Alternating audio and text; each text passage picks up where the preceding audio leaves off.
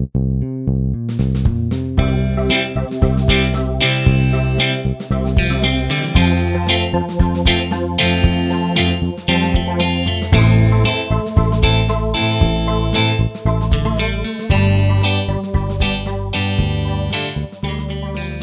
everyone, and welcome to The Social Contract, a Commander podcast. I'm Mike Allman, and joining, as always, is my co-host, Alex Lapp. Alex!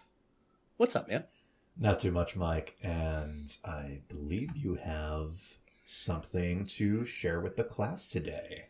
Yes, it is Show and Tell day, and I don't have a Show and Tell deck. Well, I guess I kind of do. Like, this deck is making everybody kind of say, hey, this is what I've got in hand, in a way. But yeah, we're gonna go through my Selvala, not the one that you're thinking about deck.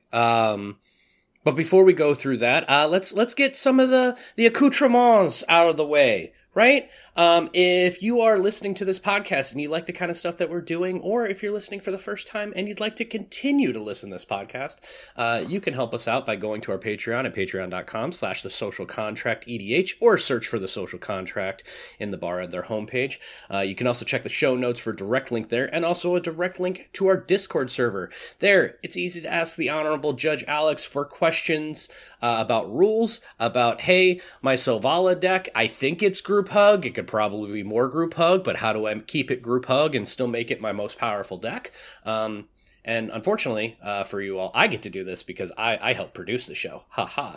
But if you're one of our patrons or you're there in our Discord, you can ask a lot of questions about deck lists or things along those lines. You can also look at cards that are fun and entirely underutilized, as well as suggest topics for this show.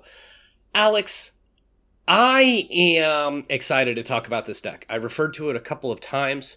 I've titled it Selvala Must Dance because the entire concept is a lot of tapping to parlay Selvala. And let's just read the commander off right off the bat. Selvala, Explorer returned. 1 green, white for a 2/4 legendary creature elf scout with the ability of parlay. Tap. Each player reveals the top card of their library. For each non-land card revealed this way, add green, and you gain 1 life. Then each player draws a card. So, the entire concept to me is, hey, this is group hug. We're all going to parlay. We are going to look at cards. You're all going to get to draw extra cards, and I'm going to make mana and gain life off of it. That's the kind of group hug value that we like, right? Yeah, absolutely, Mike. And Selvala Explorer Returned is just an iconic group hug card. Mm-hmm. She's extremely effective at what she's trying to do. She's just going to generate value for the table and especially for her controller. Yep. Her ability word parlay is a great one, and it makes all sorts of promises and possibilities that this ability word could show up on many different cards. And if we search that up, okay, there's like 5 of them, and most of them are bad. There's been slightly more since there's been one every all the couple of pirate years. Sets, but yeah. Well, before we dive into your deck, if yes, I please. can sort of grab control of your Selvala ship.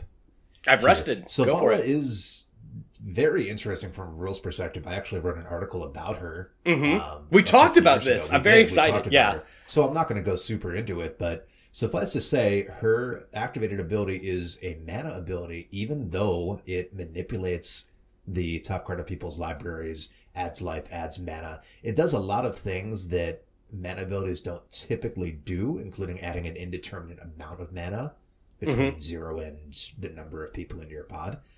Right. And because of that, it's very strange that it also has no timing restriction, Mike. So not only is this a mana ability, but it can be activated at mana ability speed. What does that mean? Well, maybe you have a spell that you're in the middle of casting, or maybe there's a cost to pay in the middle of the resolution of the spell. Anytime where you're allowed to activate mana abilities, you're allowed to activate Selvala, and that can result in some shenanigans, for example, with Tempting Worm. Panglacial Worm. Yes. Which we're not going to go into. You can go back and listen to that episode or read the article. But it is really cool that she has this very unique mana ability that has no restrictions on it at all. She was off exploring, and she kind of, snuck this through customs. She's not supposed to have this. Yeah, and that's would you believe me if I told you that's why I decided to make this deck? Really, because of no, it's absolutely not. It's the sense. group hug super cool part. Like I made this deck a while ago. I think I got to play it with you like once. Yes, you have played it with me once. And then I moved, and then after that, and it was like, okay, cool. Yeah, no, I like the idea of I'm going to tap and everybody's going to draw a card, but I'm going to get mana. That's pretty neat. I've already made an Amara Soul of the Accord deck, so I like the tapping, untapping kind of stuff. And instead of me making tokens each time, I could make mana and draw cards each. Oh yeah, I want to do that. So yeah, the what do, how do, win with, and win of the whole thing. So what does it do? It's group hug value on rinse and repeat with big dumb ways to win. It's big battle cruiser energy. I know, big shock. How do? I am using Selvalla's parlay ability as often as possible with some untap effects and trying to get to a point where we have flash enabled. So I'm basically taking a mini turn on other people's turns, but I'm also giving everybody value at the same time to try and tap Selvala to get as many cards in hand as possible. Win with some Pillow Fort, but a ton of battle cruisery stuff. And the win-win, here's the thing.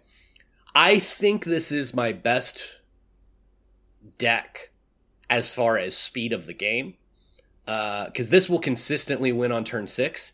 It has won on turn 5. It can win on turn 4. It's unlikely, but it's possible. That's absurd. Yep. If you told me that you had a Selvala deck that went on turn 4, I would think that you were talking about Selvala Heart of the Wilds, right? Competitive level mono green Selvala. And we'll get into it, because here's the thing. This deck has won on turn 5 a whole lot of times where my turn 1 and 2 are nothing, and my turn 3 is cast my commander. It is exponentially explosive. And that's kind of why I wanted to get into it, because here's the thing. I look through my deck list, and including the commander, I think I'm at 9 or 10 group hug cards, which... That's not very many. And that's the thing. Like... It feels like a lot to me because I get those cards out, right? If only 10% of my deck is group hug, but I'm also going to have everybody draw extra cards and I'm going to be playing extra stuff on extra turns, there's always going to be, outside of Selvala, 2 or 3 group hug cards on the table before the game is over. Selvala does pull a lot of weight, especially since you've designed the entire deck around her, getting her ability as often as possible. That's going to make her punch far above a single group hug card, counting as 5+ group hug cards. The recurable of it. And now what else do we do? Right. Like if I have an untap card and that untap card is not a symmetrical effect, but what I'm going to use it for Selvala, well, then I've taken a group hug card and I've enabled it to be a group hug twice or 3 times. It's not a very juicy target for removal in the early and that's the thing. Yes. Here's the problem with this deck, and why it'll never be a CEDH deck. It is entirely reliant on the commander and entirely reliant on the problem. Right. And I don't normally make decks like that. But the thing with this one is I feel pretty comfortable about it, because unless I'm sitting with like a super spiky table, it is, hey, here's my commander. It's going to draw everybody cards and it's going to get me mana too. It's like you said, it's very rare that is going to be something where like, oh, well, we have to get rid of that immediately. People don't properly appraise it as threatening in the early game and mid game, and by the time it gets to late game, the amount of value you've accumulated is far too high for any opponent to overcome. Is that being a bad boy trickster? Maybe. We have a whole group hug episode where we talked about this kind of thing. It was actually our last episode. You can go listen to that to get into sort of the finer points of playing a group hug deck. Yep. Is it being a trickster? It would be if I told everybody, I'm just playing group hug. Everything is fine. Don't worry about little old me. My conversation piece when I'm sitting down at the table is, this is my group hug commander. I'm going to try and win on turn 5.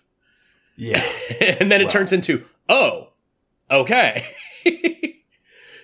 So, yeah, it's kind of, I would say it is, I don't think it's crossing the line. I think it's skirting the line. It's playing with the line. But I'm honest about it. It's a powerful deck. Mike, would I have to take out my Kaikar Silver Bullet against this deck? Is that how bad it is? No, because you would have to play any deck that has single target removal, remove Selvala once and maybe twice, and at that point, well, I'm probably not doing a whole lot of stuff until turn 5, turn 6, turn 7. A sizable protection package for Selvala to deal with attempts to remove her. I have the most pillow forty of, like, as far as synergy, I'd say 15 cards or so are all about protection pieces. Let's go into that. Let's talk about your protection package, because when you have a commander in your deck that is integral to the functionality of your deck. Yep. That's a risky strategy, but you can mitigate it by having a large and powerful pillow fort protection package to make sure that your commander stays in play. And Mike, tell us about some of these cards. Okay, so I've got some of the really big ones. Like, we have a heroic intervention in this deck because I'm going to try and get out a lot of permanents. We have a lightning greaves out there, honestly, because my real intent is, man, I would really like to be able to play Selvala turn 3 and use Selvala on turn 3. But the Shroud ability is also pretty cool, right? And I kind of use it the wrong way, I think, for what it should be as far as pillow 40 and protecting it. And then the only other piece that I've got that's 3 mana or less is a Timely Ward. And again, it's just the flash speed, and cast it at flash if it's targeting the commander. Commander has indestructible. That's cool, right? I think I've got a Gift of Immortality. Gift of Immortality is so yeah, I have another one for white protection. That's an excellent piece. It's very because you basically have to for people. You have to remove it twice some way, right? You either have to kill the Gift of Immortality and then kill the creature, or you have to kill the creature, kill it twice. Aren't necessarily themselves difficult to remove, but they make it so that you're going to have to do the removal twice in a relatively quick succession, and people don't necessarily have 2 removal spells ready to go. Right. And I kind of have gone that way with the entire deck, as, hey, you can remove stuff. I'm going to make you try and remove stuff twice. We have a Privileged Position. We have a Shalai Voice of Plenty. We have a Dawnglade Regent, which maybe not as well known. It's a 7 mana 8/8 that when it enters, you become the monarch. As long as you're the monarch, permanents you control have hexproof. And then there's an asceticism in here as well. 3 mana, 3 green for an enchantment. Creatures you control can't be the targets of spells or abilities your opponents control, so basically hexproof. And 1 and a green, regenerate target creature. So there's a lot of stuff that says, don't target my stuff. Yeah, you got Timber Sabertooth Classic. You got Soul of New Phyrexia. That's one of my personal favorites. Very expensive, but very protective. Right. And again, we're playing kind of Calvin ball with mana here, because in the first couple of turns, I don't run a ton of, and we'll get to the ramp pieces later. I don't run a whole lot of Rampant Growth, Arcane Signet. I don't think there's a Soul Ring in this deck. It is a lot of ramp that is based off of, I am going to be cool in the first turns that I do not have Selvala. And then when I tap Selvala, I've done the math. I am going to average about 2.75 mana off of tapping Selvala each time. So I would rather make it easier for people to turn off the deck and kind of make it a little bit more fair. Because if I call it a group hug deck and then Selvala is imminently, protected at all times, well, then at that point, I'm getting the value and I'm doing all the stuff, but it's not as fun for me if people can't turn off the deck. I like to build my decks with some kind of weakness or some kind of restriction. Well, I don't have any material prepared, but off the cuff here, I do have an initial recommendation for this category that you may have already considered. Please do. Safekeeper is a single green mana for a creature human wizard. It's a 1/1 for 1 mana. Yep. Sacrifice a land. Target creature you control gains Shroud until end of turn.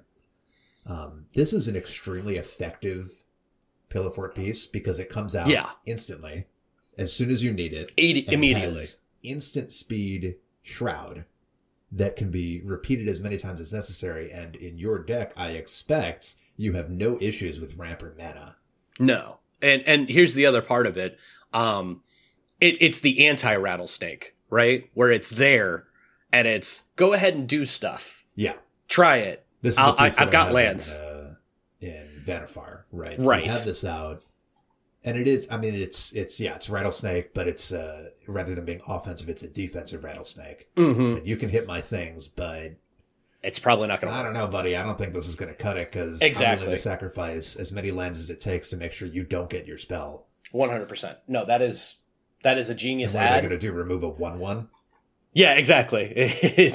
Well, I'm going to board wipe because I got to get rid of that 1/1 and your commander. Otherwise, it's going to pop off. Side, but I must say, this is one of the better Pillow Fort cards that can come out very early. Oh, for sure. No, that's a good call. Because everything else that's in here, I mean, heck, just there's a Dauntless Escort, which is a 3-mana, 3/3 Rhino Soldier that can sacrifice itself to give my creatures indestructible until end of turn. There is an Avacyn, Angel of Hope, the 8-mana, 8/8. Right, there's a lot of very high-end protection. Big. And there is some low-end. You got some 2-mana stuff, but you don't have any 1-mana protection cards. Right. No, I think Sylvan Safekeeper is a really good call. Just because, oh no, if I lose 1 mana over, in fact, I would actually, I think I'm going to include that no matter what now, because the worst case scenario is I can look at it as like, all right, well, I'm still being slowed down a little bit because I'm not going to recur any of this land. So that's a good call. I like that. Where do you want to go to next? Well, why don't we continue talking about your commander and go into what is enabling your commander? Yeah. Right? So you have a commander that cares about tapping, and you can get that value again right away if you have an untap because her mana ability is activated at mana ability speed. You can get it on anyone's turn in any phase of the game whenever you have priority. So how are you making sure, Mike, that you get that as often as humanly possible? With some weird cards and some everybody knows about it cards. Okay. So there's a Seedborn Muse in this deck. There is a Staff of Domination in this deck. Right. The understood. We get it. Right. There's a slightly lesser known Mage-Right Stone, 2 mana for an artifact, pay 1 and tap it to untap a target creature that has an activated ability with tap and the cost. So Selvala. I think I had that in Nin, the Pen Artist. Any totally makes sense. Commander likes that one. Yep, absolutely. We have an Umbral Mantle, which I don't. It makes sense that I don't see it very often. Because it's such a weird card. 3 mana for an artifact equipment. Equipped creature has pay 3, untap. This creature gets +2/+2 until end of turn. And it's equipped for 0. So you pay 3 mana to untap said creature and pump it up. A lot of the time, Umbral Mantle is... If I've got something that is doubling my mana, if I've got something that... I'm like really just digging to try and find an answer, I will tap Selvala, usually get somewhere between 2 and 4 mana off of Selvala's parlay ability, use that mana to untap Selvala to keep trying to dig until I find an answer. I would almost consider this card, now that I'm thinking about it, more of a card advantage than an actual like enabling piece. But yeah. You also have the pair of single green mana untappers that really are only for this very specific kind of commander. Yes. We've got Instill Energy, which is a weird one. It's green for enchanted creature can attack as though it has haste. But it doesn't have haste. But it doesn't have haste, which is its own kind of weird thing. Can't be activated at haste. Correct. But then it also has pay 0, untap each enchanted creature, activate only during your turn and only once each turn. So it's a 1 mana enchantment that enables me to untap Selvala once on my turn. Cool. That's it. The other one, which is probably the more useful of the two, at least in this deck, it's definitely more useful of the two, is Nature's Chosen. Green for an enchantment. You can pay 0 to untap enchanted creature, activate only during your turn and only once each turn. Okay, so the same thing. Yeah. You can also tap enchanted creature to untap target artifact, creature, or land. Activate only if the enchanted creature is white and untapped, and only once each turn. So there's a couple of untap effects in this deck that are specifically just for creatures, specifically just for lands, things like that. Some things in the deck are, a planar portal, and it would be really cool to be able to untap those whenever need to be, etc. So the main purpose of those two enchantments is to be able to untap Selvala on my turn for 1 green mana permanently. You got your Quest of Renewal, you got the Drum Bellower, which is a Seedborn Muse, but for creatures, you have a White Plume Adventurer, which gives you the initiative, and hey, I'm all about putting other little mini games into the game. And if I haven't completed a dungeon, I will untap Selvala. If I have completed a dungeon, I will untap all creatures I control instead. I'm going to be real. I don't really look at the untap all creatures. I'm not really paying attention to the dungeon that much, but I guess I probably should. And then we get into an actual group hug piece that I really like. We've got Awakening in here. I love Awakening so much. Yeah. 2 green enchantment at the beginning of each player's untap. At the beginning of each player's upkeep, untap all creatures and lands. So I'm trying to bring everybody along the journey with me as much as I can in some ways. I want everybody to draw cards. I want everybody to be able to do lots of stuff. I just want to make sure that I'm able to do all of my stuff. When we get into the targeted removal and the board wipes and the things like that, there's not a ton in this deck. I am not trying to control what is out there nearly as much as control my stuff being out there without a hindrance. Any suggestions as far as things that you think, hey, I don't know if you really need this, Mike, or, Mike, you know what you could use? Yeah, Mike, I don't necessarily have a large number of recommendations for this enabler section. Okay. You could do copies of your commander. Oh, sure. You could do what is that one? The Helm of the Host? Yeah, the Helm of the Host. That's always good in a deck where a commander will get value from having multiple copies. There's also Thornbite Staff, depending on how your table is playing. That's going to be a 2-mana artifact equipment with equipped creature has pay 2 and tap. This creature deals 1 damage to any target, and when a creature is put into the graveyard, you'll untap this creature. That is actually a pretty cool idea. Now, that's a lot more common to equip on something that itself is doing damage or killing. Yeah. Because that ability, unless the creature it's equipped to has, death touch, that's not really going to kill very much. So, right. It's still a cool idea. Yeah. Even me just having it out there is like a bonus. Like, well, if you kill things, hey, we're all gonna draw a card, and I'm gonna get some mana. So basically, putting bounties on things that would actually be kind of fun for that. And Helm of the Host, I mean, heck, it's either 4 to cast and 5 to equip, or 5 to cast and 4 to equip. I don't remember which. But the idea of being able to use Selvala to pay for the equip cost to put it on to Selvala, then go to combat, make another Selvala. That's pretty cool. I do like that. Dang. Yeah, it's 4 to cast and 5 to equip. It's a legendary artifact equipment. At the beginning of combat on your turn, create a token that's a copy of a equipped creature, except the token isn't legendary. That token gains haste. And that's very important, right? Because if the token were legendary, there would not be just any make time it dies. Yeah. for you to activate her ability before it would die to the legend rule. Right. No, that's actually pretty slick. That might be an include, just because, like, yeah, it's a little bit more expensive, but 2 Selvalas is fun. Oh, it's going to be, 1 Selvala for each time. Right, exactly. I did bonus parlay. Much diplomacy. I dig it. Why don't we move on? We can handle the targeted removal and board wipes very quickly, because it's a total of 6 cards. Like I said, this is easily my deck that has the least amount of targeted and board wipe on both ends, I think. As far as the targeted removal, we have Swords to Plowshares, Path to Exile, Beast Within, 2 and a green, Destroy target permanent. Its controller makes a 3/3 green beast token. And then my main one is Aura Shards.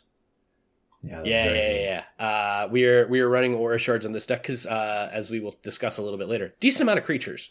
A lot of the enabling pieces, a lot of the battle cruisery things. It's a lot of creature based things, but Aura Shards, 1 green, white for an enchantment. Whenever a creature enters the battlefield under your control, you may destroy target artifact or enchantment. I think this is the one where I'm looking at like a Druid of Purification or something like that, right? Mm-hmm. So I am going to take notes on that of Purification. Everybody, you can spell it out with me as you know that I'm writing it down. And then only 2 board wipes, and one of them is a little weird. We have an Austere command, 4 white for choose 2 as sorcery speed. Destroy all artifacts, destroy all enchantments, destroy all creatures with mana value 3 or less, or destroy all creatures with mana value 4 or greater. This deck does a whole lot of different types of things to get the same kind of synergy, as far as untap and cast things that flash speed. So sometimes that's through enchantments, sometimes that's through artifacts, etc. It's very rare that I ever want to wipe the board, but when I do, I don't want to wipe all of it. I want to wipe parts of it. So I like Austere Command a lot. And then the one that I don't see very often, because it's very much a narrow board wipe, and it's the only way that I use it, is Ajani, Strength of the Pride. 2 white for a 5 for a legendary planeswalker Ajani that comes in with 5 loyalty. The +1, you gain life equal to the amount of creatures and planeswalkers you control. The -2, you make an Ajani's Pride Mate, so 2/2 cat, that whenever you gain life, you put a counter on it. And then the 0 ability, if you have at least 15 life more than your starting life total, exile Ajani, Strength of the Pride, and each artifact and creature your opponents control. This is my usual version of basically a Psych Rift. As far as I'm going to life gain deck, where's all that life gain coming from? Selvala is going to tap and untap so many times. Look at that. Yeah, there's like 3 cards that care about life in this deck, and there's 4, and 2 of them are real mean. And one of them is Ajani, because like I said, it's basically a Psych Rift for me. I am using this on my turn, which is the opposite of Psych Rift, to pay for 4 mana, likely already have 15 life above my starting total, and then swing out. All right, all creatures and artifacts are exiled. Great, it's time for me to try and Alpha Strike the table or somebody.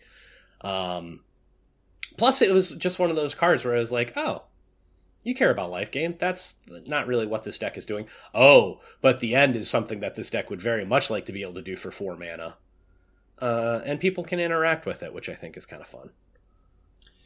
That's it. Yeah, like I said, I think if you wanted to include more removal, you certainly could. And I'm sure that you and our listeners are very aware of the vast options of mass removal in white. Yeah, we do have a couple of spot. Now, I'm surprised at how little you're including, but I guess you're consciously trying to avoid including very much interaction to make the deck more of a glass cannon. Is that my understanding? I think it's that combined with the fact that if I make the deck more responsible as far as like having targeted removal, having board wipes, stuff like that, it would probably make the deck a little bit better, but it would also mean that I don't get to include a lot of nonsensical like battle cruisery things.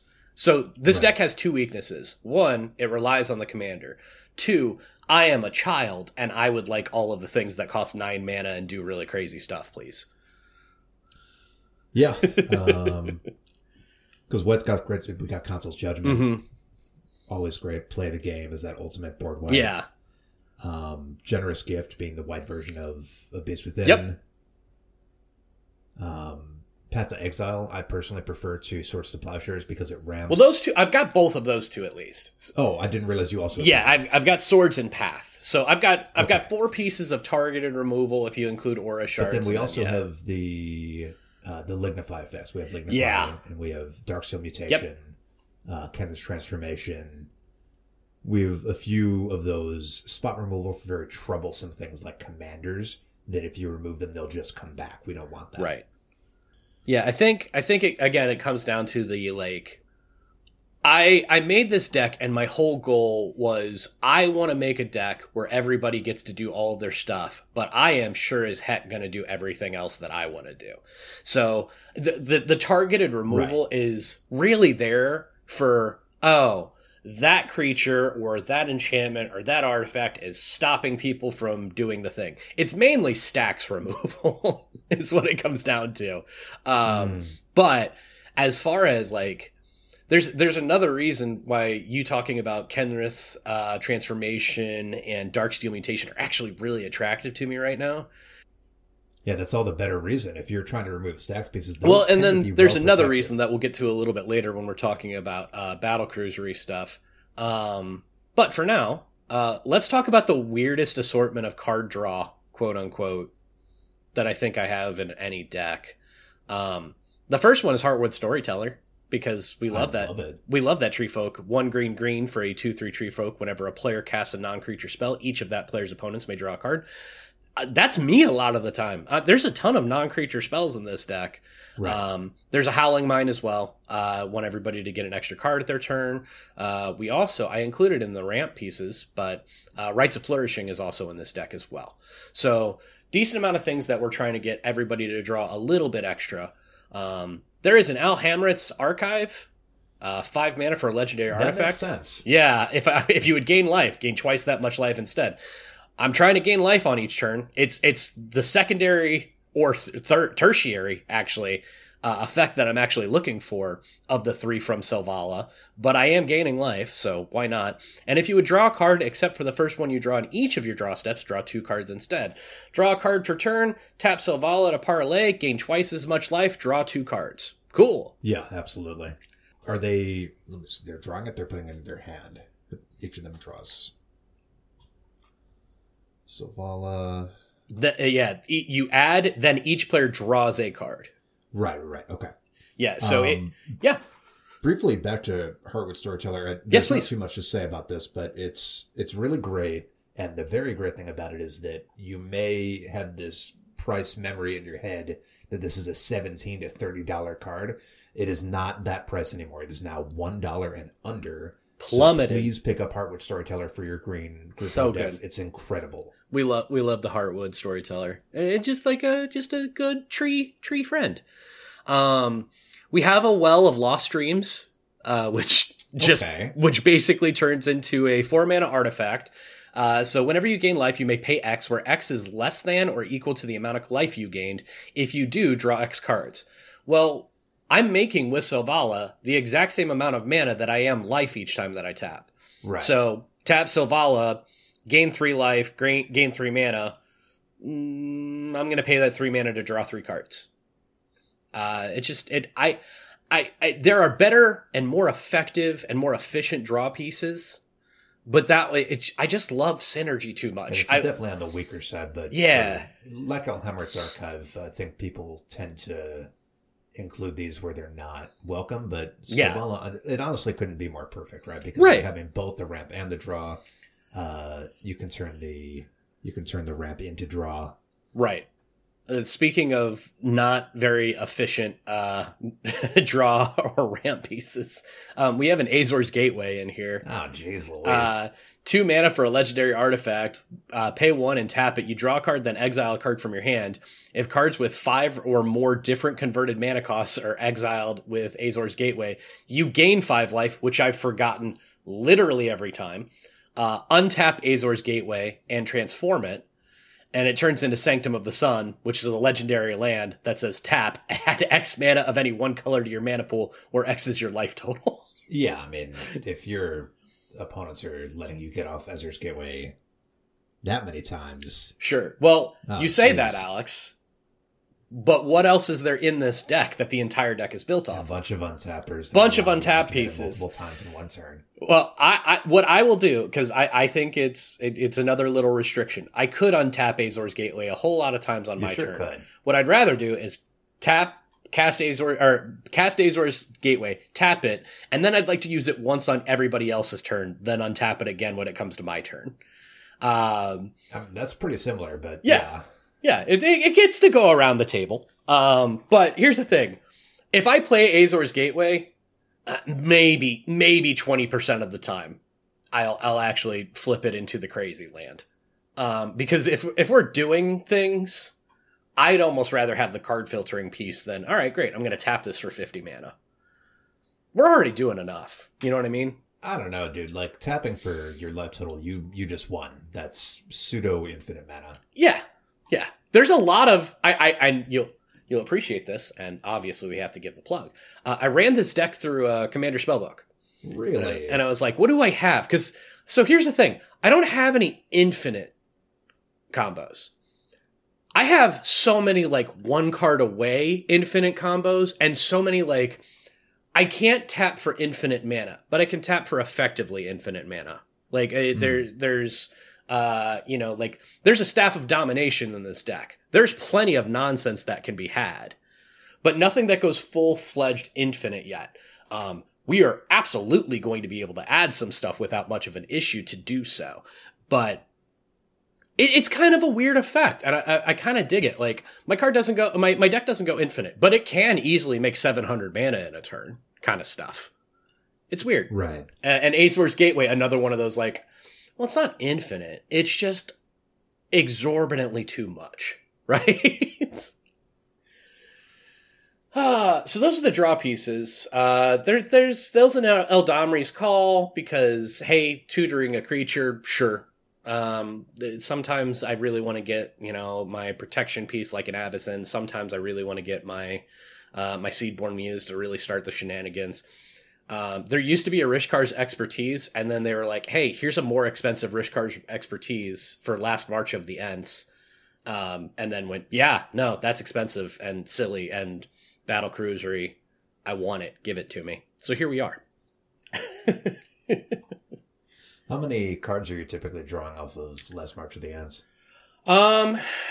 It depends. I'd say Let's read it here. Yeah, go for it. 6 double green. It's 8 mana for sorcery. This spell can't be countered. Mm-hmm. Draw cards equal to the greatest toughness among creatures you control. Then put any number of creature cards from your hand onto the battlefield. Yeah. So I'd say that card doesn't get played unless I'm getting at least 5, but it's probably more than that. It is much more about if I'm casting this, it's typically when I've got a grip that's like, it's at least 8 deep. Right? So it's not just, okay, cool, it's the cards that you've drawn play something. It's the cards that you have in hand plus the cards that you draw, then put a whole bunch of creature cards onto the battlefield. This is another one of those, okay, I've got let's see, it wasn't too long ago. I cast this as like the only spell I had on a turn, but I did it because I had a Avacyn Angel of Hope and I had a Sarah's Emissary in my hand. That's 15 mana worth of 2 really big creatures, but if I put both of those onto the battlefield at the same time, I'm pretty effectively, like, pillow-forted up. Right. And I was like, all right, great. Well, we'll do that. I'll draw 4 cards, because I think I had something else out there. But those 4 cards, one of them net me another creature, and then I put down a Sarah's Emissary, an Avacyn Angel of Hope, and then some other creature that I've already forgotten about.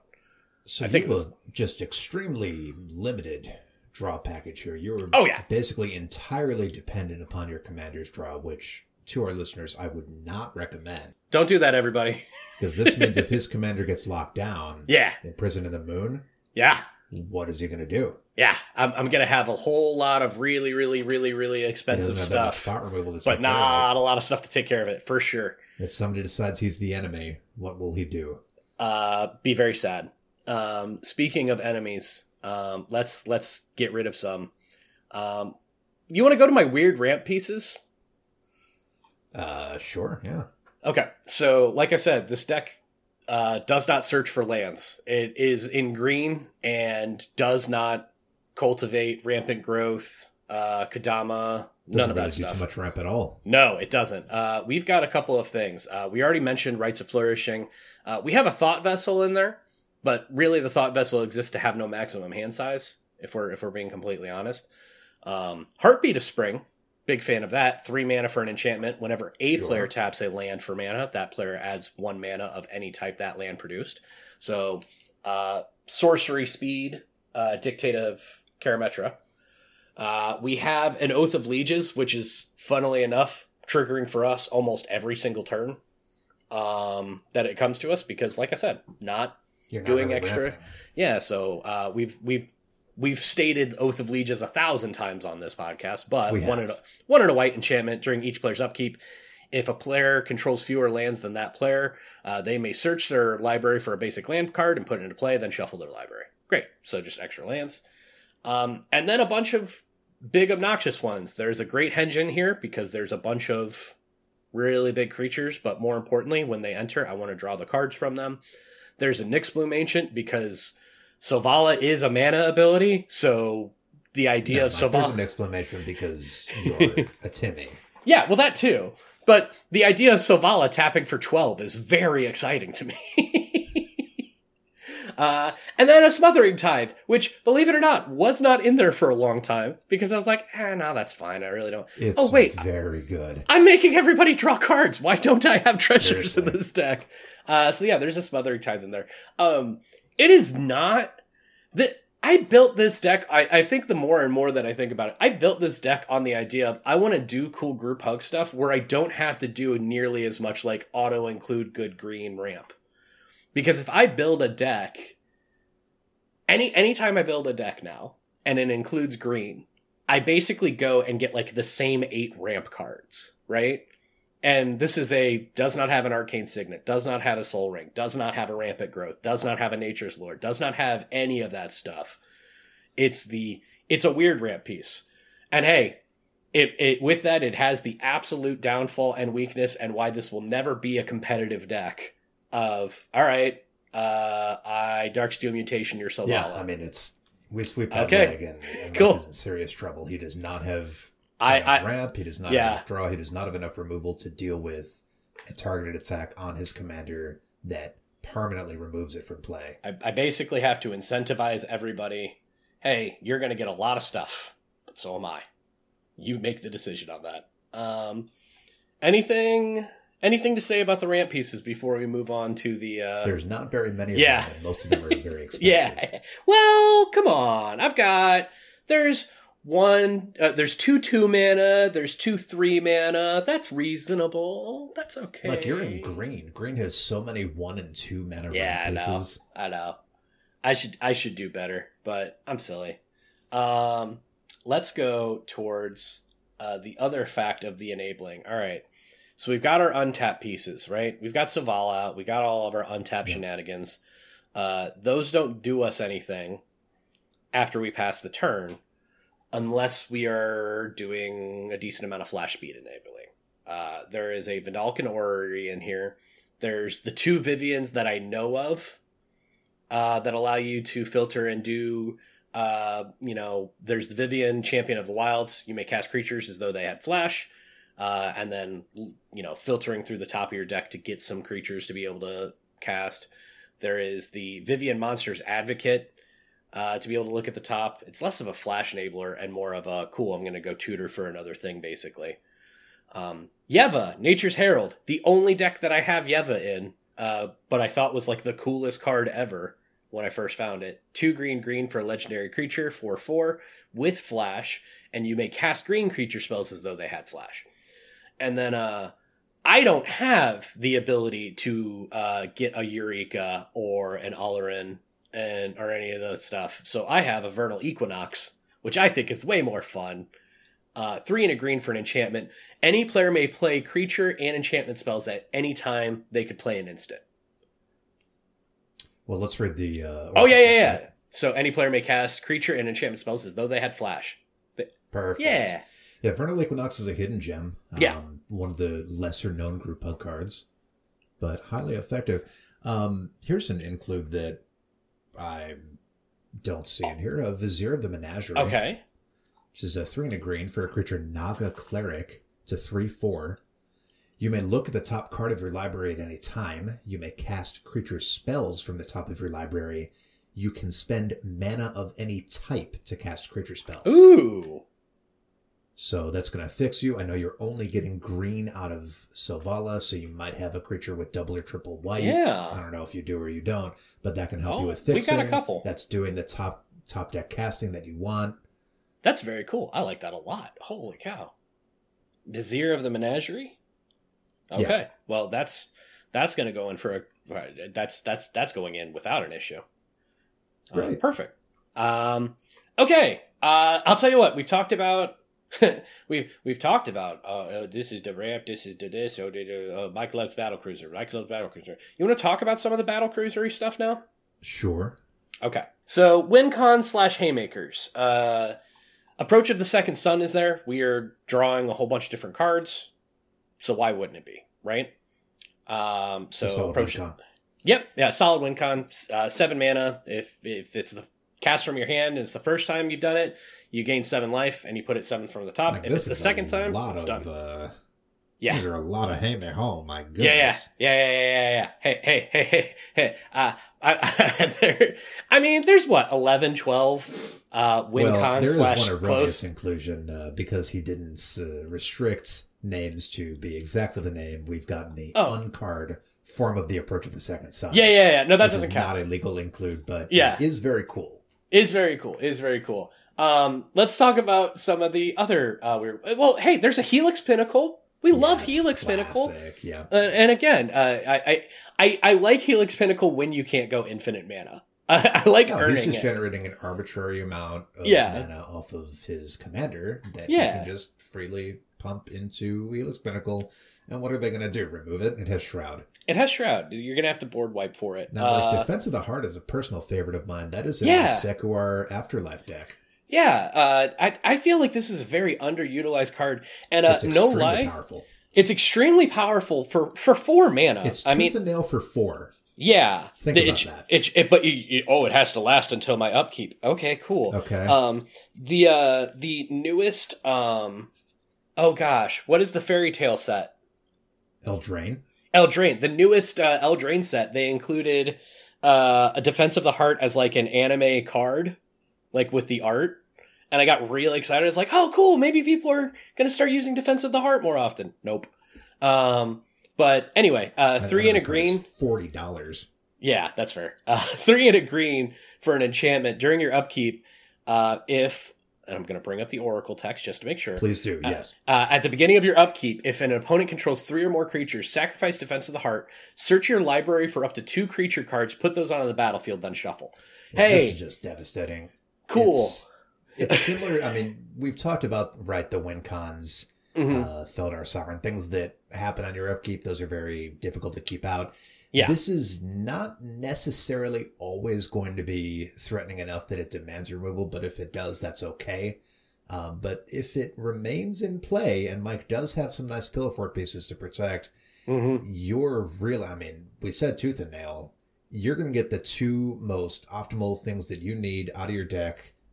Creature cards out of your deck, they're going right on the battlefield for free. Yep. It can get really nasty. Well, speaking of nasty, Bloom. we were trying to figure out, like, hey, what category do we put Defense of the Heart in? And you asked me, well, what cards do you normally get with it? Yeah. And I went, well, the top 3 are probably Seedborn Muse, okay, so an enabler, Nyx Bloom Ancient, one of, if not the most powerful, like, mana ramper that exists, right? Or Avacyn. All my permanents are indestructible. Yeah, right. It's a really powerful piece for 4 mana. Avacyn, you are probably about to make a move for the win. Right. Or at least I'm protecting myself from losing for a turn. It is rough stuff, to say the least. We have a couple of cards that make extra tokens if you've gained enough life. We have a Valkyrie Harbinger, a 6 mana 4/5 flying lifelink Angel Cleric. If you gained 4 or more life at your end step, you make a 4/4 Angel with Flying and Vigilance. And then the one that I really like, Crested Sunmare, 3 white for a 5/5 horse. Other horses you control have indestructible. At the beginning of each end step, if you gained life this turn, make a 5/5 white horse creature token. Yeah, Mike's built up this entire house of cards around his commander, and if you leave that commander in play, he will punish you. It topples real fast, There is I think there's real high cost haymakers in here. Primal Surge, Myojin of Life's Web, Gen Wave. Yep. There's some Myojins of Life's Web, just because, hooray, here's an 8/8 indestructible for 9 mana that if I take away the indestructible part of it, we're just going to spill our hand of all creatures. Now, Primal Surge is the card that just belongs in any high permanent deck, but it especially belongs in the deck that's 100% permanents and you're not allowed to put it in there. Right. 8 double green, that's 10 mana for a sorcery. Exile the top card of your library. If it's a permanent card, you may put it onto the battlefield. If you do, repeat this process. Yep. So as long as you continue to hit permanents, you will continue to put them onto the battlefield. I added, and here's where we were talking about the Kenrith's transformation in Darksteel.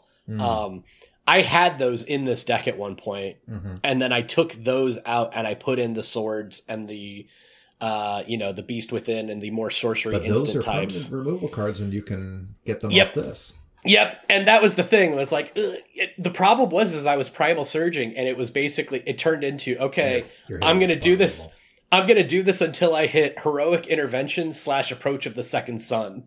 And those are the only real, like, sorcery instants in there. Oh, and Eldamri's Call.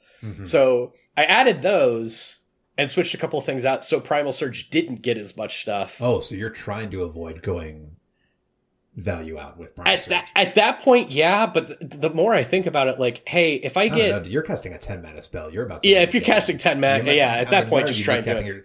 Like, oh no, I cast my 10 mana spell and I didn't get as many things as I wanted. You're already public enemy number one. I'm already doing the thing.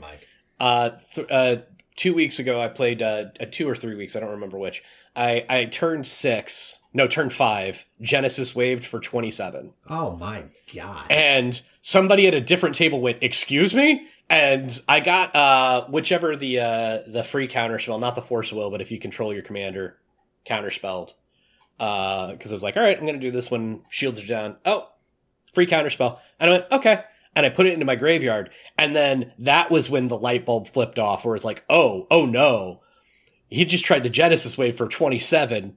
It got countered, and he's not upset about it. Okay, he needs to die like this turn. Genesis wave is X triple green. Yep. 3 mana CMC. First sorcery, reveal the top X cards of your library. You may put any number of permanent cards with mana value X or less from among them onto the battlefield. Then put all cards revealed this way that weren't put onto the battlefield into your graveyard. Yep. You know what? That's a ramp spell too. It's more of a win con. Yeah, listen, you can be two things. It's true, you can be two. I've, in my spreadsheets, many cards are 2 or even 3 things. Planar Bridge, this is one of my win cons in Emrakul, Group Hug, the Promised End. Planar Bridge is a 6 mana legendary artifact. It has 8 in tap. Search your library for a permanent card, put it on the battlefield, and shuffle. Yep. Now, that's a very expensive activated ability, but if the thing that you're getting out will end the game immediately, then who cares? I'm going to blow up the board. I'm going to pay 8 and put up an Avacyn. I'm going to do terrible things. I'm going to pay 7 and get a Sarah's Emissary and give myself protection from the thing that you're about to do, etc. Yeah. It is a very expensive, very instant speed thing. Tutor. And as an instant speed tutor, it can do many, many things. Yep. And then, I mean, the last card I guess we should talk about here that's actually in the deck. We've talked about how life gain is not the thing I'm trying to do to necessarily win the game, but it just happens to be a secondary effect. There's an Aetherflux reservoir in this deck. Yeah, we're really leaning on this commander. Yep, we sure are. And that's the thing. The whole house of cards here. The whole house of cards is based off of Selvala dancing. Selvala tapping and untapping and tapping and untapping. And here's the thing. It is very easy to stop that effect if you do it immediately. The whole premise is basically, if I get to tap Selvala once, I am probably going to put some kind of effect out there on turn 4 that makes it harder to target Selvala. Some kind of hexproof, some kind of Pillow 40, some kind of shroud, some kind of something. So it becomes hey, is it really worth it on turn 3 to use your counterspell to stop my Selvala, to stop me in my tracks for another turn or two? Or do I get to try and untap with Selvala, parlay, give everybody a card, give myself some mana, and then start laying the pillow fort up, start putting the protection piece up? Here's the thing. I've warned people. I'm going to try and win. I'm going to try and win fast. You are all going to get cards. But if I get to untap Selvala, I'm going to start playing some really, really, really disruptive stuff. Okay. Let me, and I've, how we very much say, be honest with your intentions and be honest when you're going to do something. Oh, the amount of times, gotta be honest. The amount of times where I've gone, okay, cool. I untap, I do this, here's my turn, blah, blah, blah. Okay. If I get to my next turn, I'm going to win the game. Yes, that is the thing that I always say, and I hope you always say, that very few people say. Yep. When you are in a position where you are incipiently going to win, and if nobody stops you, it's going to happen, make that known and make it known how that's about to happen.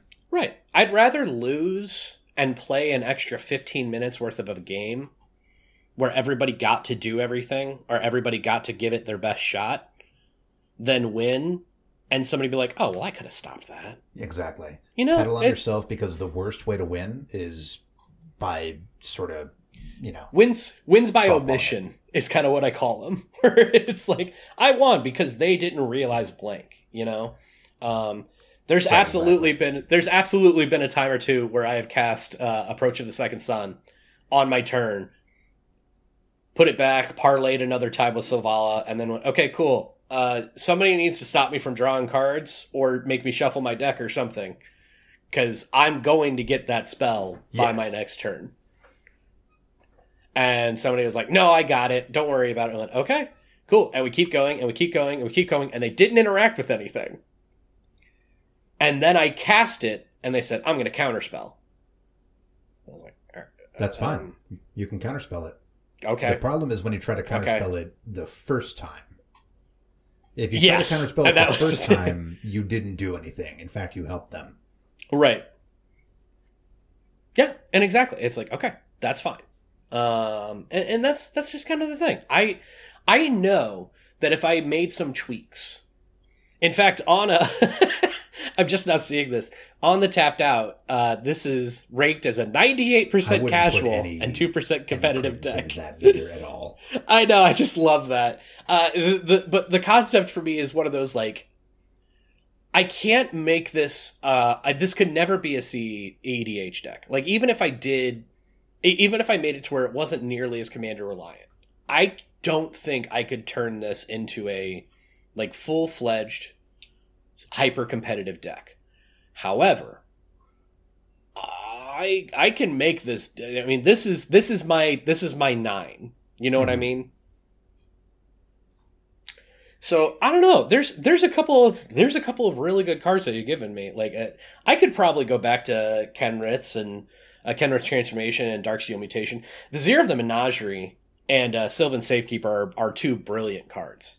That helps me a little bit with the early Selvala protection. That helps me a lot with the casting spells and creature fixing essentially. And Helm of the Host, because hey, parlaying is complicated. Why not more parlaying? Woohoo! Nice. I dig it. Well, let's take some recommendations from the machines. Why don't we? And put this into the Commander Spellbook Find My Combos system, like you said. And for sure, I know you said you don't have any infinites, but we do make recommendations for single card infinites. Yes, we do. Add that would immediately create an infinite combo. So are there any of those that stand out to you? Let's take a look. All right, so no combos found. Well, what did we do? We took your deck list from your deck building website. We went to commanderspellbook.com, went to the Find My Combos button, and we pasted your deck list in.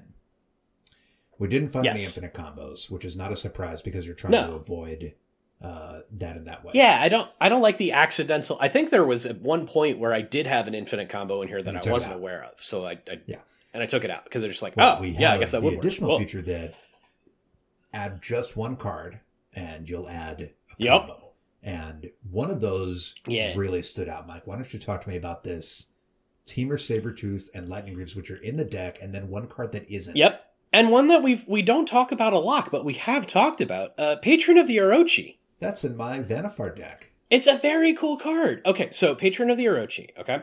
It's a... And why does it fit well in this deck? Well, because the first part of it is that it's an 8-mana 7/7. So we're on theme. It also has this mass untap effect. Yeah, there's also that. So it has Snake Offering. You can play it at flash speed by sacrificing a snake and paying the difference in the mana cost between it and the sacrifice snake. Here's the thing. No, I don't think I've got any snakes in this deck. That's not important at all. Yeah, but untap all forests and all green creatures. Play this ability only once each turn. Nice. Hey, Alex, what color is Selvala? She's Selesnya, green-white. Oh, so a green card. Okay, cool. Yes. Cool. So yeah, a very cool combo here of pay the Patron of the Orochi, Temur Sabertooth, Lightning Greaves. All right. So what happens when we do that? How do we? We are tapping we're tapping our Selvala, we're tapping all of our forests and everything along those lines that we possibly can. We're getting as much value off of green as we possibly can from the Patron of the Orochi. And then we're bouncing the Patron of the Orochi back onto our hand. And we're doing that with the Temur Sabertooth's ability. Pay 1 and a green, you may return another creature you control to its owner's hand. If you do, Temur Sabertooth gains indestructible until end of turn. We care about the first half of that. We're going to bounce the creature back to our hand. Then, with all of that floating mana that we have, we're going to recast the Patron of the Orochi. But Mike, it says you can only do it once per turn. But it's a different instance of the creature. Aha, clever. So, we do that, and then, oh no, how do we make it to where we can do it again? Well, we take our Lightning Greaves and we put them back onto the Patron of the Orochi. So, we give our patron haste, and then we continually bounce back up between the Temur Sabertooth and the Patron of the Orochi. The boots go on the thing that doesn't need to do the thing. And we untap, we get infinite untaps, we get infinite untaps of all green creatures, we get infinite untaps of all forests, infinite storm count, not playing a lot of storm, but we do have an Aetherflux reservoir, so we're paying storm. Infinite green mana, infinite mana that green creatures I control can produce, which is Selvala. Heck, we can draw everybody out by using the parlay ability if need be. Infinite enter the battlefield effects, infinite leave the battlefield effects, infinite green mana. That's pretty cool. By adding one card, you're going infinite in 7 different ways. Right. And here's the thing. There's not a lot of tutors in this deck, but there's enough that grab multiple things or have the capability of grabbing things multiple times. So, okay, great. Your Defense of the Heart could grab Patron of the Orochi and Temur Sabertooth, and then all you need is Lightning Greaves, you win. Yep. Hey, we've got a planner portal. If we've got untap effects, we're going around the table. We're doing that immediately. Well, Mike, you described that combo pretty confidently for someone who's never seen it before. How did you do that? So I went on a Commander Spellbook, and I put in all of my deck list, including my Commander at the top, which I didn't know about. I had used this recently. We just added that feature a couple of months back. It's very cool. Making sure that we're paying attention to your color identity, right? Because not all commanders have casting cost and color identity lined up. Well, we don't want to recommend a combo that requires a different commander, right? That would not be helpful to you at all. Yeah. But at the same time, like that's a really good way of doing that. But also, if it's your commander, I mean, you have the ability to get it back infinite times. Like, it's going to cost you extra each time, but that's pretty cool too. So going through that, putting in my deck list, and then scrolling down and saying, hey, there were no combos found, but there were 67 potential combos found. I was talking about the combo detail page here. We're on the combo detail page for Patron of the Orochi, Temur Sabertooth, and Lightning Greaves. Yeah. We have the 3 cards. We have all the things we need. We have the individual steps taken to activate the combo. Mm-hmm. And then it tells us everything we get, which Mike told us everything we get. And then, I mean, it gives us all the links we need. We can go straight to EDH Rec. We can buy all those cards if need be. Yep. Mike just discovered this 30 seconds ago, and he can do whatever he wants with it now. Yeah, and I also like at the bottom the metadata. Like, hey, this combo is in 109 decks according to EDH Rec. That's true. We have the EDH Rec data. funny story. It's going to be in 110 decks in a little bit because Mike, I'll absolutely include that. Are there any other infinite combos that stood out to you here that just by adding one card you can go infinite? I mean, the idea that I can Approach of the Second Sun and also Reprieve, which is a card that I forgot existed. Yeah. So Approach of the Second Sun, we already went through of it. But Reprieve is a 1 and a white instant, return target spell to its owner's hand, draw a card. So this is a prerequisite that a lot of people probably wouldn't normally do, but this deck is more than confident to do. Prerequisites: Approach of the Second Sun and Reprieve are in hand. Hey, you need both of these cards. That's fair. Have 13 white available. So this is a 16 mana combo. How the heck are you going to do that? You're casting Approach twice in a row. Yeah, exactly. So cast Approach to the Second Sun, pay 7 mana. Holding priority, cast Reprieve by paying 1 and a white, returning Approach of the Second Sun to your hand, causing you to draw a card. Number 3, cast Approach of the Second Sun. You win. Why does that work? So good. Approach of the Second Sun has very specific requirements, right? It says for 6 and a white, it's a sorcery. If Approach of the Second Sun was cast from your hand, and you've cast another spell named Approach of the Second Sun this game, you win the game. Exactly. Otherwise, blah, blah, blah. Well, if you read that carefully, you'll find that the first time you cast Approach of the Second Sun to fulfill that requirement, it doesn't have to have resolved. It doesn't have to resolve at all. So you can counter your own spell. You can remand it back to hand and then cast it again, just like this combo, and you'll win. Yeah, it's very cool. I like that a lot as a general, just like, I'm going to cast this spell twice right now. Hold on. Boop, boop. Okay, game over. That's pretty neat. As I've never thought about Reprieve in that. And then there's a lot of, hey, Heroic Intervention and Avacyn are really, really cool cards, especially if you want to destroy everything. So the one that I found in here that was the most, Avacyn, Angel of Hope, and World Slayer. That's... World Slayer is a... 5 mana artifact equipment. Whenever equipped creature deals combat damage to a player, destroy all permanents other than World Slayer with equip cost 5. Unfortunately, all of your things are indestructible. Yeah. I love Avacyn and World Slayer are on the battlefield. World Slayer is attached to Avacyn. An opponent is unable to block Avacyn. Avacyn does not have summoning sickness. Cool. Attack the player unable to block Avacyn. 2. World Slayer triggers on combat damage, destroying all permanents your opponents control. 3. Repeat each turn to prevent your opponent from accumulating permanents. I love the way that that's phrased. Repeat each turn to prevent your opponent from accumulating permanents. AKA, you can't have the funny thing is, Mike, you have so many protection pieces that you can actually do that combo with multiple cards, for example, with the Soul of Newfire Next. Yep. No, there's a decent amount of, I've got a World Slayer and 6 other cards in my deck. One of them is available. Cool. I don't die anymore. That's pretty neat. And here's the thing. World Slayer is in my wheelhouse of, it's a 5 mana artifact that requires another 5 mana to be able to activate, and then something else has to be on top of it. It's a little meaner than I think I want to do in this deck, but it's not so mean that I'm not considering it. You know what I mean? You also, like I said, you get some serious value off including Selvala Mono Green. That I think has at least 2 or 3 different combos with existing cards in your deck. It's very cool. I dig it, Alex. That's my deck. I think we highlighted the major weakness of it in that, hey, if you stop Selvala from doing things, the deck doesn't do things, which... Yeah, so if you're ever playing against Mike's deck, just sweep the leg. Yep. The leg being Selvala. And, do it on turn 3. Or make them a 3/3 elk. Casting Nevermore, that's fine. Your commander, and then imprison in the moon your commander when you cast it. There's options. I'm not doubting it. There are definitely options.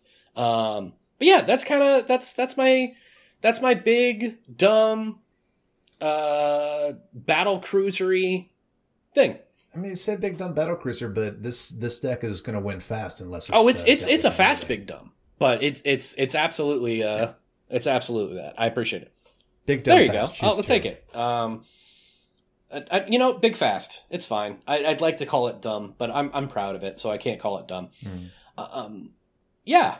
To our listeners, are there any cards that you would recommend including Please. in Mike's deck that would make it way better, and we didn't even mention, or that way 5 worse weeks in a ago? fun way? You know what I mean? Like I'm all for it. Oh yeah. You want to add some jank? I'm all for stuff like that. Please let me know. I don't know how amenable you are to jank in a deck Me this powerful, personally, Alex. I put. Listen, I know we both love jank, but this is yeah. Mike's I do want to win. However, if I can do something janky, he does include several. Yeah. 8 to 11. Yeah, remember that time that we're like, oh, cool, an 8-mana creature that's absolutely going to go in here because of a cool interaction. Yeah. What an easy include this 8-mana creature. Okay, and your mana value of your deck has adjusted by 0.25. That's something we didn't discuss. The CMC. Oh sure, what's the mana value of the deck? 4.05? Oh my god. No, it's okay. I'm going to take out something. I'm going to take out something so that's like much 5 mana. I'm going to put in a Sylvan Safekeeper, and then I'm going to put in a patron of the Orochi, and it's going to stay around 4 mana. Everybody's deck and everybody's meta and everybody's pot is different. But if your deck has an average mana value of 4, then you'd better have a darn good way of getting cards out, because that's just really, really expensive. That means that your opening hand could easily include multiple cards that you won't play for 5+ turns. The concept of this deck and why I think it's busted and why I think it's silly, but it's perfect for me in particular, is I am okay. This is the one deck where I'm okay with not doing anything until turn 3, and turn 3 is just cast Commander, because turn 4... That's a strong possibility. Turn 4 is usually, all right, great. I'm going to now have 8 mana available to me to do whatever nonsense on turn 4. Okay, that's fine. Yeah. There's no mana ramp so much as like a rocket. I'm on curve and then suddenly to the moon. Anybody, whether you're in our Discord, one of our patrons, or you're a listener just catching this and saying, ooh, a Selvala deck take. Wait, it's that Selvala. Why didn't he include this card? I'm more than happy to hear suggestions on it and some stuff that might be cool, stuff that you might... hey, have you ever included this? And thanks for taking a look at this deck with me, Alex. I hope you enjoyed it, and now whenever we do sit down to play Magic again, you will say, Mike's playing Selvala. Kill it with fire. Kill it now. Well, Mike, with any luck, we'll be playing together. Yeah, I'm excited. Hopefully we can make that happen. Until the next time that you and I talk to each other, and the next time we talk to the rest of you.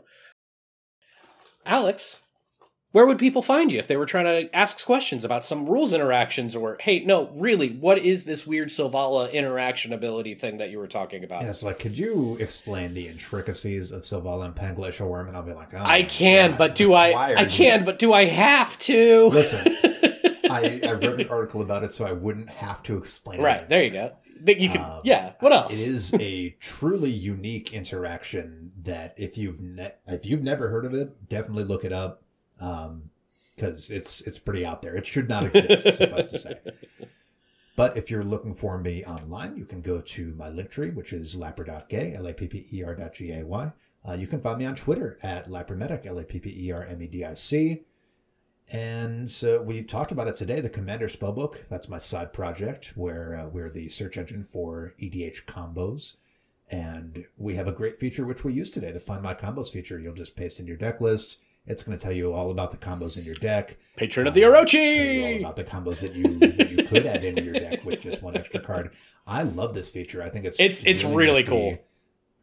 It's just great. EDH Rec has a similar feature where they'll recommend cards for your deck. We didn't actually do that today, but if you go to EDH Rec recommendations, you can paste in your deck list. They will tell you the most popular cards that you don't have included.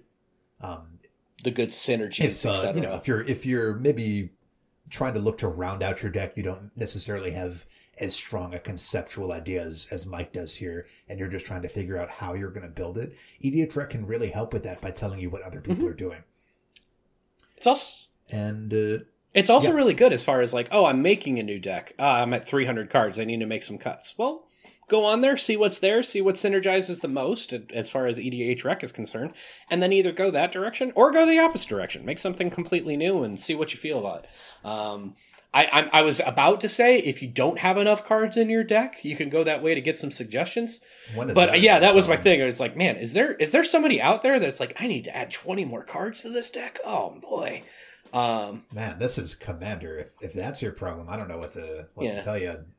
EDHREC is your friend if you're looking for cards to add to your deck. Absolutely. We're just going to make a new format where it's Commander, but you have an unlimited amount of cards of deck size. So I can just play all of Kamigawa in one deck, because I think that would be fun for me. But yeah, this is my battle of It has 600. It has 600 cards. There are no tutors, so if I get that Battle of Wits, you're in trouble. Well, we just got another card recently spoiled, and we'll talk about this on our next set review. That is you may have any number of cards with this name in your deck. We got another one. And when those cards come out, they tend to create entire archetypes all on right. There be some stuff happening. I'm enjoying it. Oh, yeah. Also, please look forward to our upcoming Murders at Markov Manor set review, and Commander Spellbook has begun indexing combos from this spoiler set. I'm so excited about the moles, but we'll talk about that later. Shout out to our Discord, and to our patrons. Yeah, thank you very much, everybody in the Discord, and everybody at the Patreon for us. We appreciate you. We appreciate all you listeners. With that said, I think that's it. So. I think that's Until next time, we'll talk to you soon.